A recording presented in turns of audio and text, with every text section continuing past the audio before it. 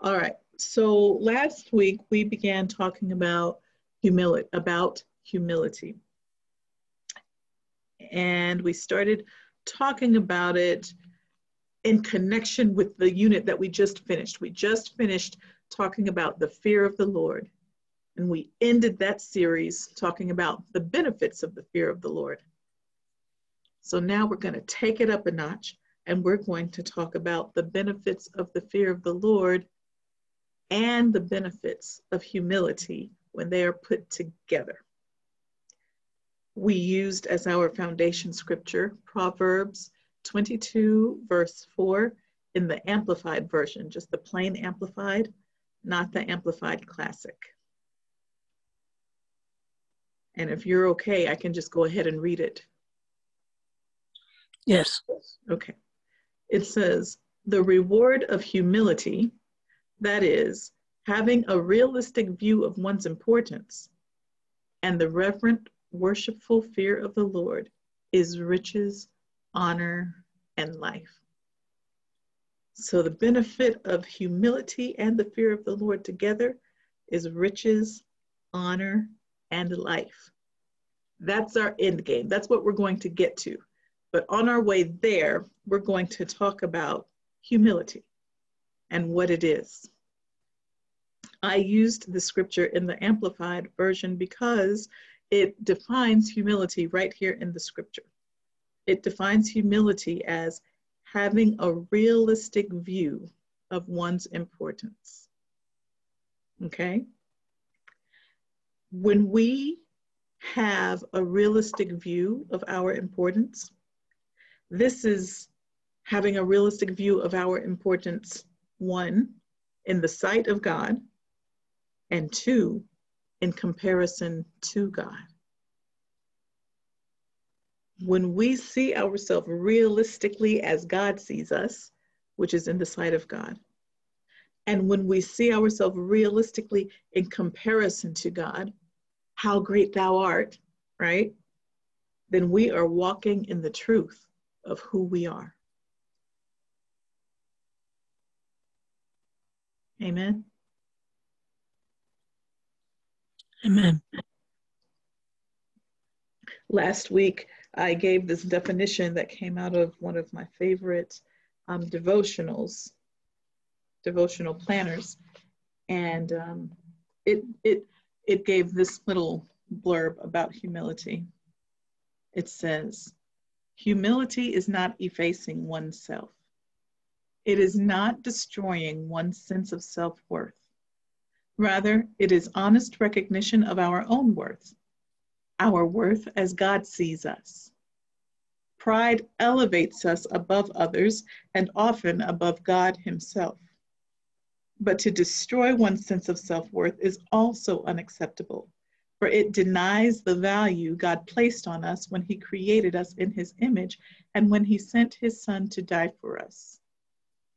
Christ did not die for worms, but for people he loves very much, and those people have great worth and value in God's eyes. To see ourselves as God sees us, that's our goal. So that is one definition that we are using for humility, to see ourselves as God sees us, having a realistic view of our importance in the sight of God. And last week we looked at demonstrations of how Jesus, we looked at scriptures that demonstrated how Jesus walked out this humility. We looked at John chapter 8 in the Amplified Classic. So if you will turn there with me, please. John chapter 8 in the Amplified Classic. We'll start by reading verses 14 through 18. So when you're ready, you can read, okay? But let me just give a little background. This is Jesus talking to the Pharisees. And he had just,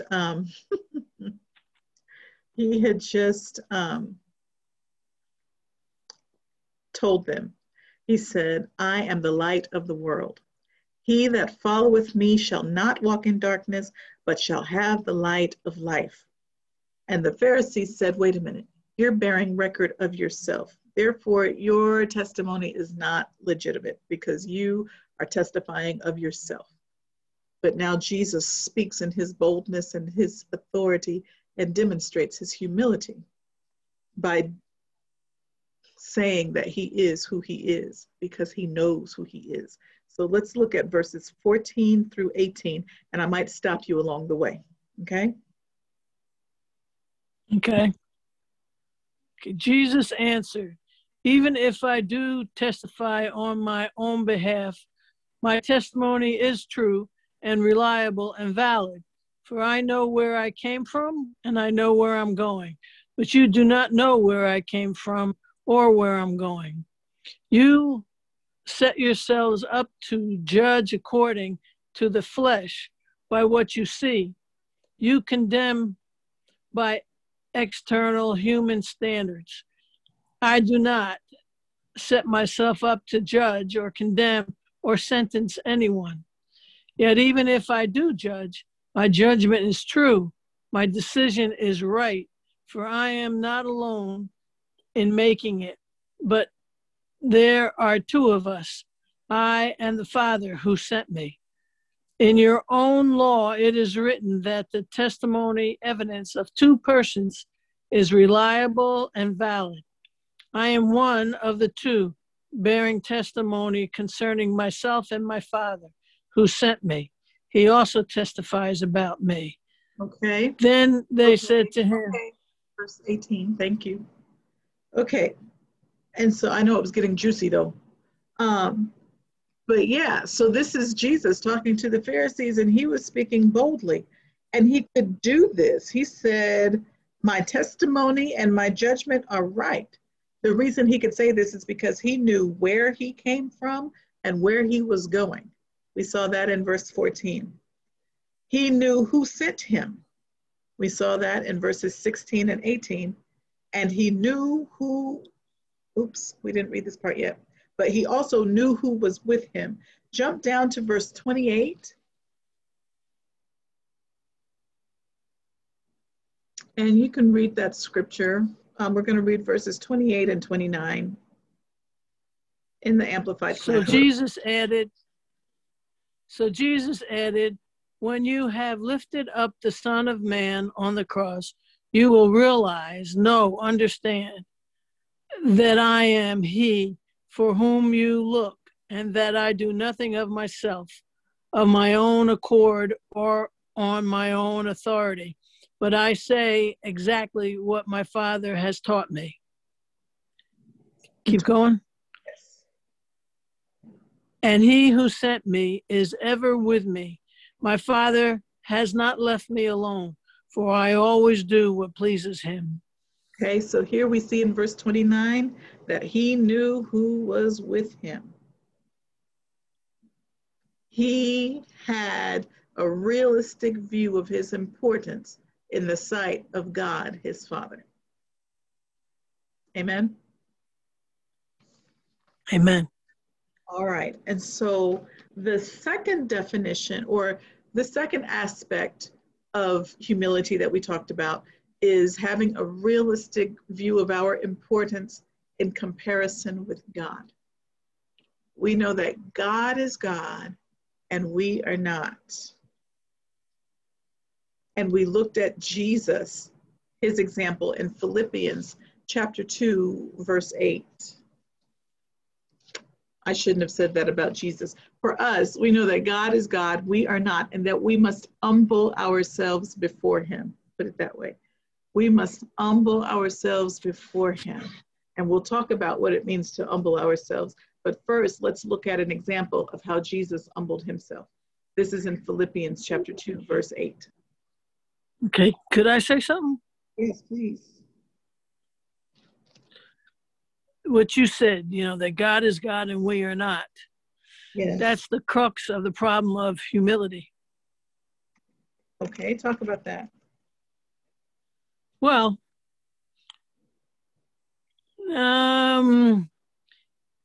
ego, edging God out. When we take God out, we are projecting ourselves as if we're God, and we are rising above what we think God is, because we are not. You know, the truth is we're not, but we have lost that view and we are acting as if we are. And that gets, I don't know about anyone else, but that gets me in trouble. I agree. It gets me in trouble too. Amen. Amen. Thank you for sharing that. I'm sure I'll refer to that many times, because you hit the nail on the head with that. All right. We're going to look at Jesus's example in Philippians chapter 2, verse 8.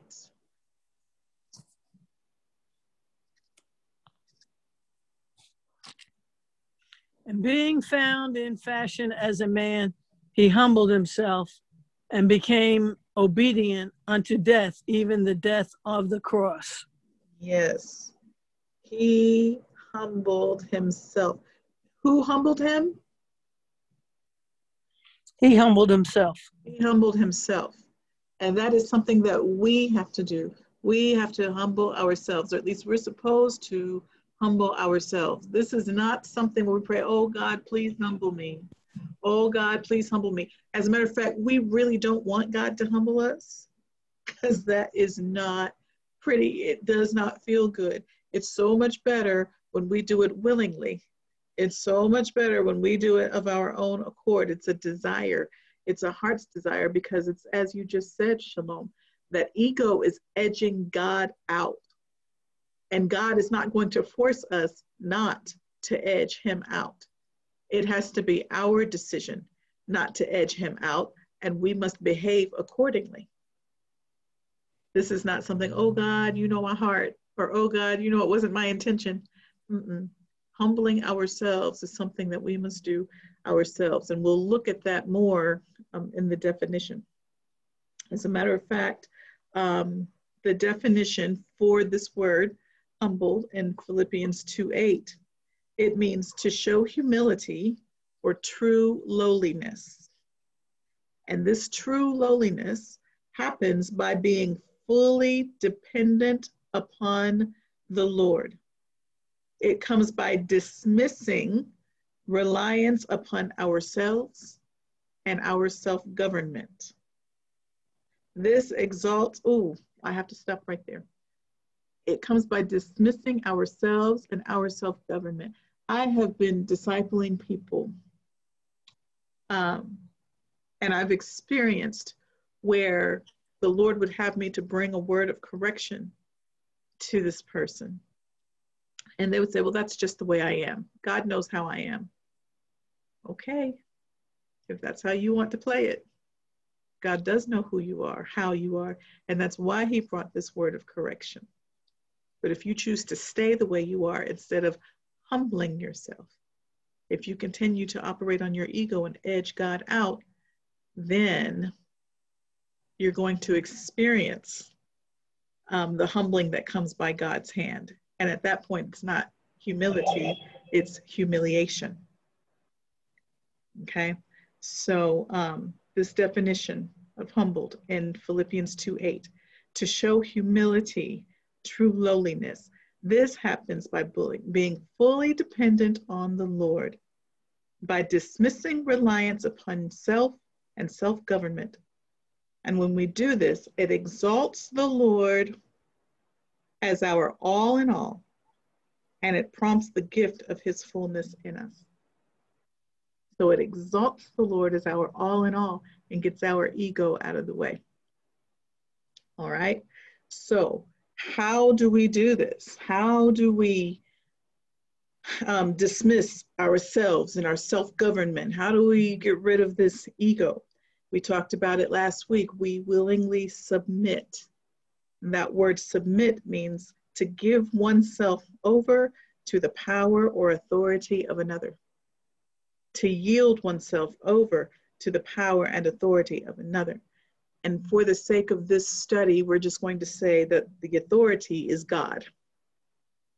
And God is the acknowledged source of information and truth. That's what authority is. Authority is an accepted source of information, advice, etc. But for the purpose of this study, we're going to say that authority refers to God's authority, and he is the acknowledged source of information and truth. Okay? We talked about that word to yield. To yield is to surrender or to give oneself up to, we're going to say, God's influence. To give ourselves up to God's course of action, God's course of direction. We must submit ourselves. And again, it's something that we have to do. We have to do it of our own volition. So now let's go and let's look at Jesus's invitation. All right, let's turn to Matthew chapter 11. We're going to look at verses 28 through 30 in the Amplified Classic. Matthew chapter 11. And when you have it, you may read it. Matthew chapter 11, verses 28 through 30 in the Amplified Classic. This is Jesus speaking.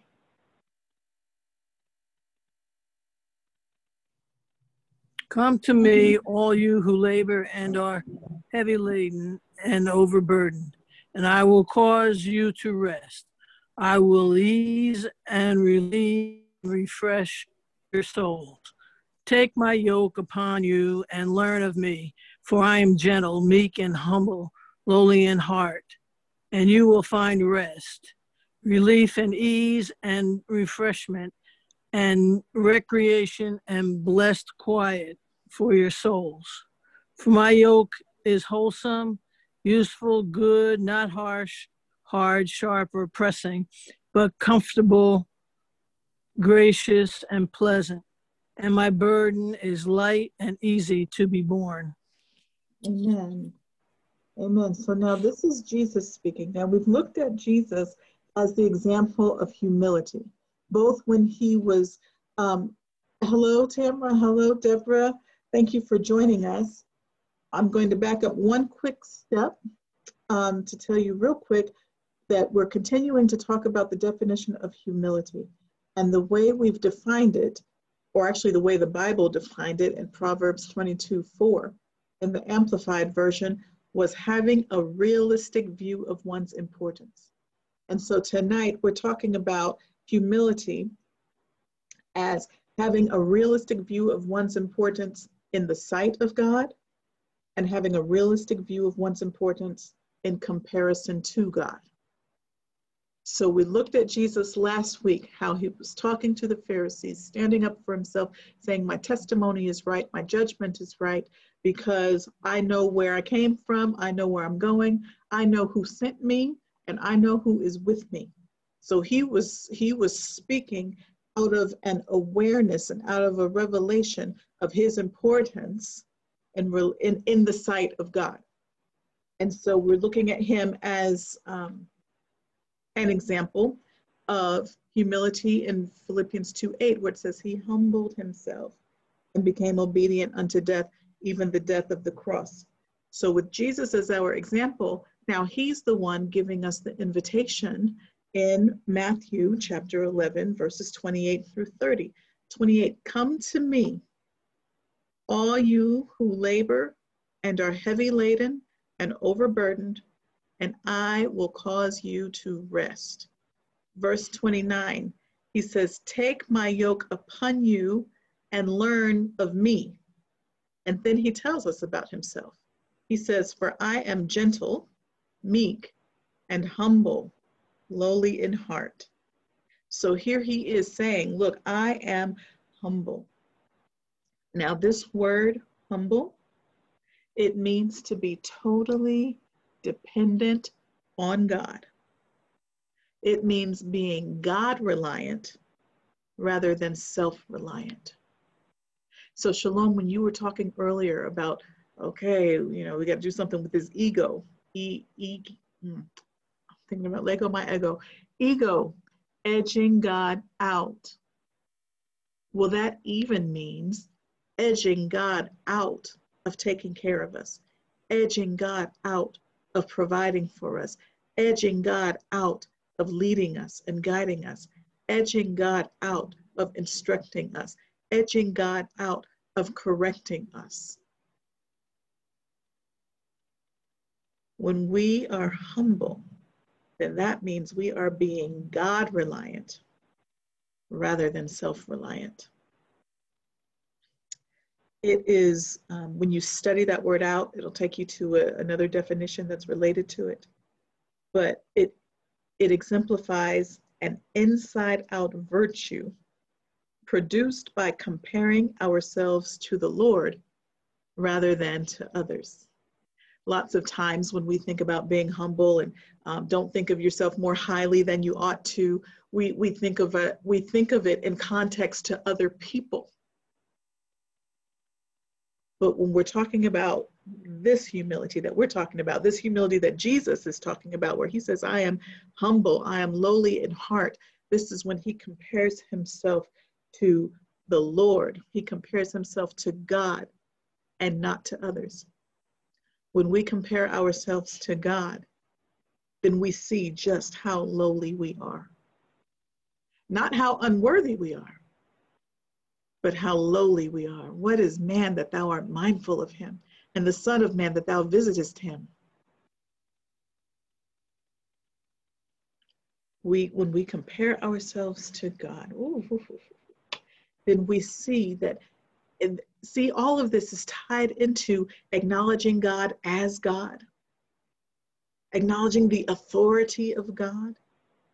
And as I said earlier, knowing that he is God and we are not. And when we are in this humbled position where we compare ourselves to him, then this brings us, I love this, this brings our behavior into alignment with this inner revelation that he's God, we're not. It brings our behavior into alignment with this revelation to keep us from becoming self-exalting, self-determining, and self-inflating, or self-inflated. In other words, it edges us out and it exalts God.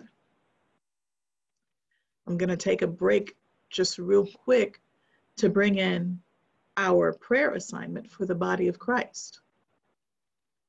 As the Dominion Task Force, we wanted to take dominion over COVID-19, and God showed us as spiritual snipers that we had to get the right target, and the right target is the pride, the pandemic of pride within the body of Christ.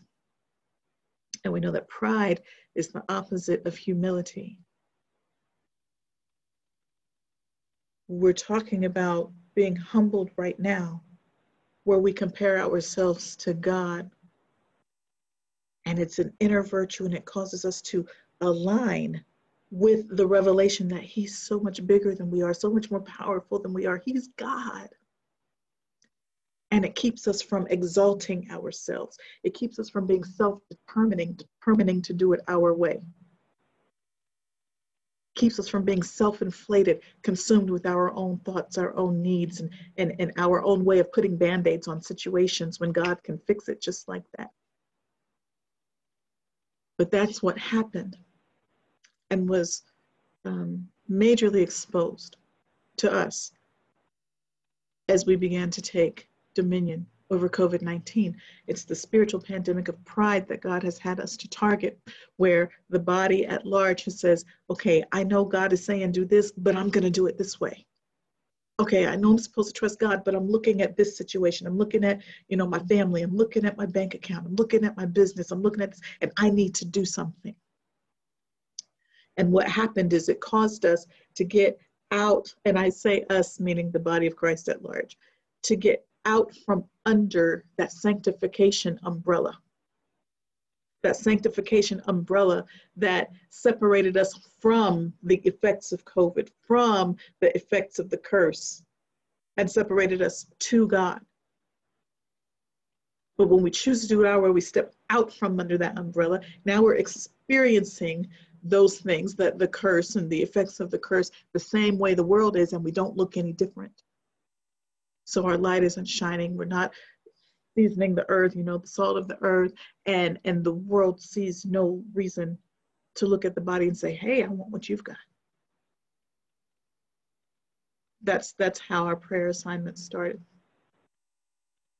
And I believe that things have changed because we have been interceding and we've been seeing changes in the body of Christ. And I have been seeing it come through or manifestation of it through other broadcasts on television and even in the news and things that are happening. So the situation isn't the same as it was, but this is the way it was in the beginning. And this is why we're still praying. But one of our prayer targets was that the body of Christ be infused with the spirit of humility. And like I said, in the last month or so, the Lord has had me to add such that it brings about the necessary obedience.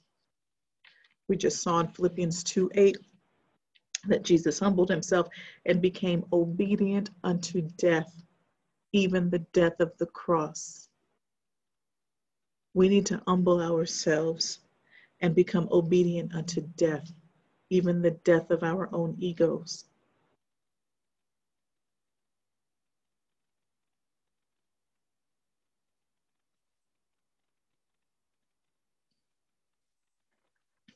Anybody have anything to say before I move on?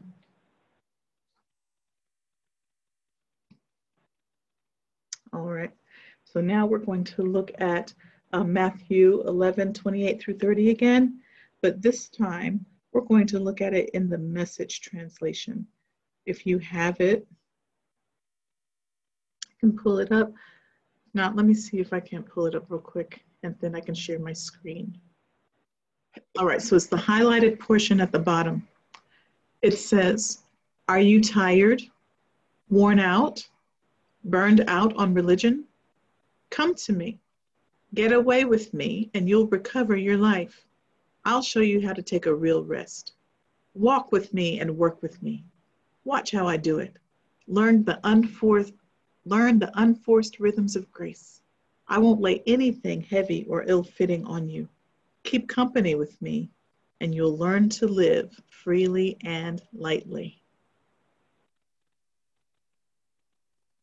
In this passage, he says, "Are you tired, worn out, burned out on religion?" Religion represents performance. If I do good, I'll get good. If I pray for hours and hours and hours, or if I, it's based on performance and self-effort. Jesus came so that we wouldn't, there is no self-effort. There's nothing that we can do. He came to introduce us to relationship. So when he says, are you burned out on religion? Are you burned out on trying to do it yourself? Come to me, get away with me. I'll show you how.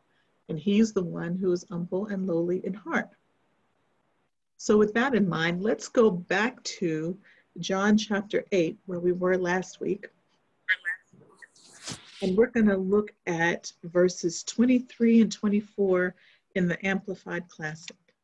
This is an example of what happens when people choose not to submit. This is an example of what happens when people choose not to submit. All right, John chapter 8, verses 23 and 24 in the Amplified Classic. Jesus speaking. 23. He said to them, "You are from below. I am from above. You are of this world, of this earthly order, and I am not of this world. That is why I told you that you will die under the curse of your sins. For if you do not believe that I am he whom I claim to be, if you do not adhere to, trust in, and rely on me, you will die in your sins." Okay. So Jesus is saying, look, and he's constantly making that differentiation. I am from above, you are from beneath. Just an aside, remember when we studied John 17? He was praying to God and he was talking about us. He said, they are not of the world, just as I am not of the world. So we are with Jesus. We are not of this world. But here he's talking to the Pharisees. He says, you are from below. I am from above. Okay. You're from this world, this earthly order. I am not of this world. So he was speaking of his sanctification even then, and even that is a part of his identity. Then he says, that's why I told you that you will die under the curse of your sins. For if you do not believe that I am he whom I claim to be, if you do not adhere to, trust in, and rely on me, you will die in your sins. Now, okay, Holy Spirit's changing some things around. Let's talk about that word believe.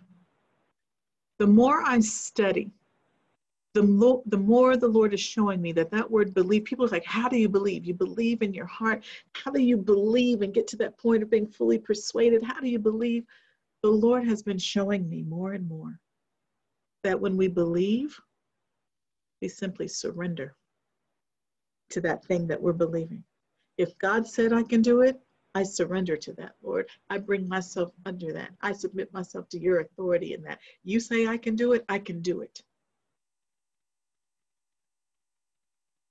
He's been showing me that to believe means to surrender.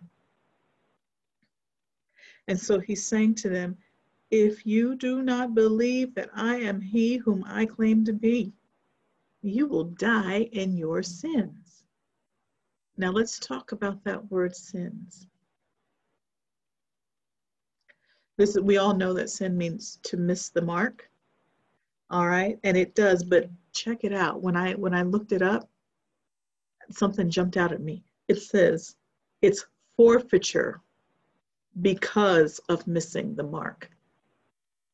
When we miss the mark and we choose to continue to miss the mark by not believing or surrendering or giving ourselves over to the one in authority, who is God, who is Jesus, and giving ourselves over to his word, giving ourselves over to his truth, then we forfeit eternal life because of missing the mark, continually missing the mark. And the reason we continually miss the mark is because we're not putting any stock in what he's saying. Therefore, we're not doing what he's saying.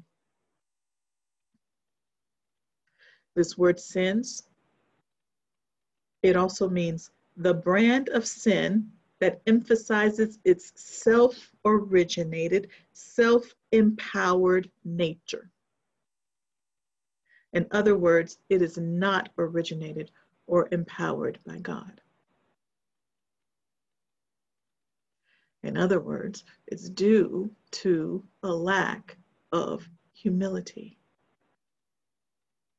a lack of submitting ourselves to God. Jesus said, if you do not believe that I am who I claim to be, if you don't surrender to what I'm telling you, if you don't just take it as truth, then you're going to die in your sins. That word die, it stresses the significance of the separation that always comes with, get this, divine closure. Something tells me that when something is divinely closed, it's closed. That tells me there are no more chances after that. So this word die, it stresses the significance of the separation that always comes with divine closure. You know, like being eternally separated from God. It stresses the ending of what is former. And in this situation, we're talking about the former behavior of unbelief, the former behavior of missing the mark. Death stresses, or dying stresses the ending of that behavior of missing the mark due to unbelief, to bring what naturally follows. And what naturally follows is separation. Separation from God.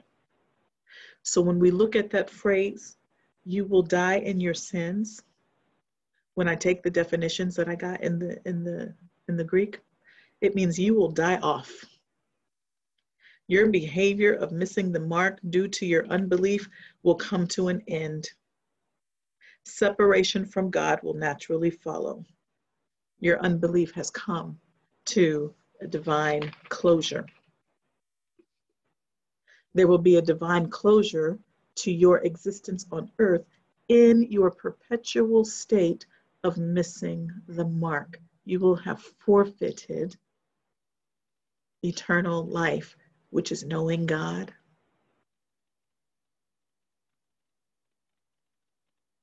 The natural progression is eternal separation from God. This is what it is to die in our sins, or to die in one's sins. And Jesus said that this death would occur when people don't believe that he is who he says he is.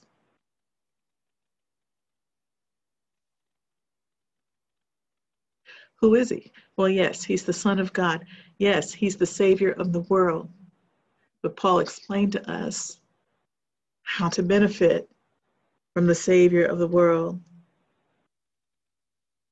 Confess him as Lord.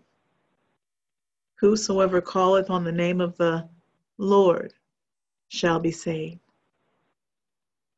Inherent in lordship is obeying him, submitting to him, walking in humility before him, humbling yourself before him. If we read on in chapter 8 of the Gospel of John here, we'll see how there were people who believed.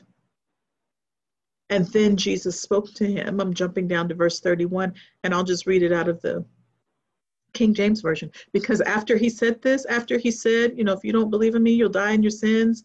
And then, you lift the Son of Man up, and you'll know that I'm he, and the Father sent me, and all this stuff. It's in verse 30, it says, as he spake these words, many believed on him. They did, they believed. But that wasn't enough, because he said, if you continue in my word, then ye are my disciples indeed, and ye shall know the truth, and the truth shall make you free. And then we'll see how they did not submit, because in verse 33, they said, we be Abraham's seed, and if we were never in bondage to any man, how sayest thou, ye shall be made free? And Jesus continued to answer them, but then they refused to listen. And so they still didn't enter in, because they didn't surrender to what he was saying. Remember last week we were talking about the difference between compliance and willing obedience. When we comply, there's not necessarily a change. There's not necessarily a change on the inside. There's no change of mind. There's no change of purpose. There's no change of direction. We think that we can come into the teacher's class with our own revelation, and it's okay. No, it's not okay. You go into the teacher's class so the teacher can give you revelation. If you're holding on to your own revelation, then you're not going to be able to receive what teacher's trying to give you. And it's the same way. We can't come into the kingdom of God. We can't come into God's government and continue to operate under self-government. It does not work. This is why humility is necessary. Amen. Amen. Okay, amen. All right. Well, I'm going to pause right there because that's as far as I feel the Lord is leading me right now.